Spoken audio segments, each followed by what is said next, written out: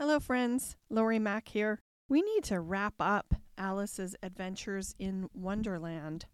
What a wonderful story that was.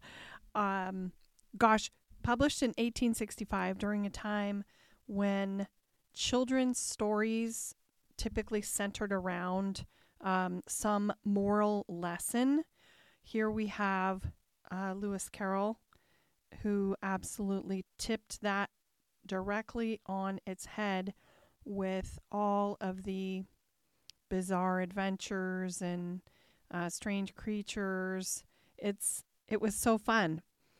This story was originally told by Carol to the daughters of a family friend, and one of the girls asked him to write the stories down, which he did. And it was originally, the collection was originally entitled Alice's Adventures Underground.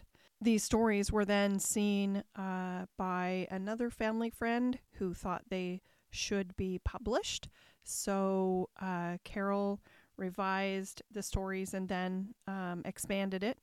By the end of the 19th century, if you look at Alice, Adventures in Wonderland, and Through the Looking Glass, those two volumes had become the most popular children's book in England.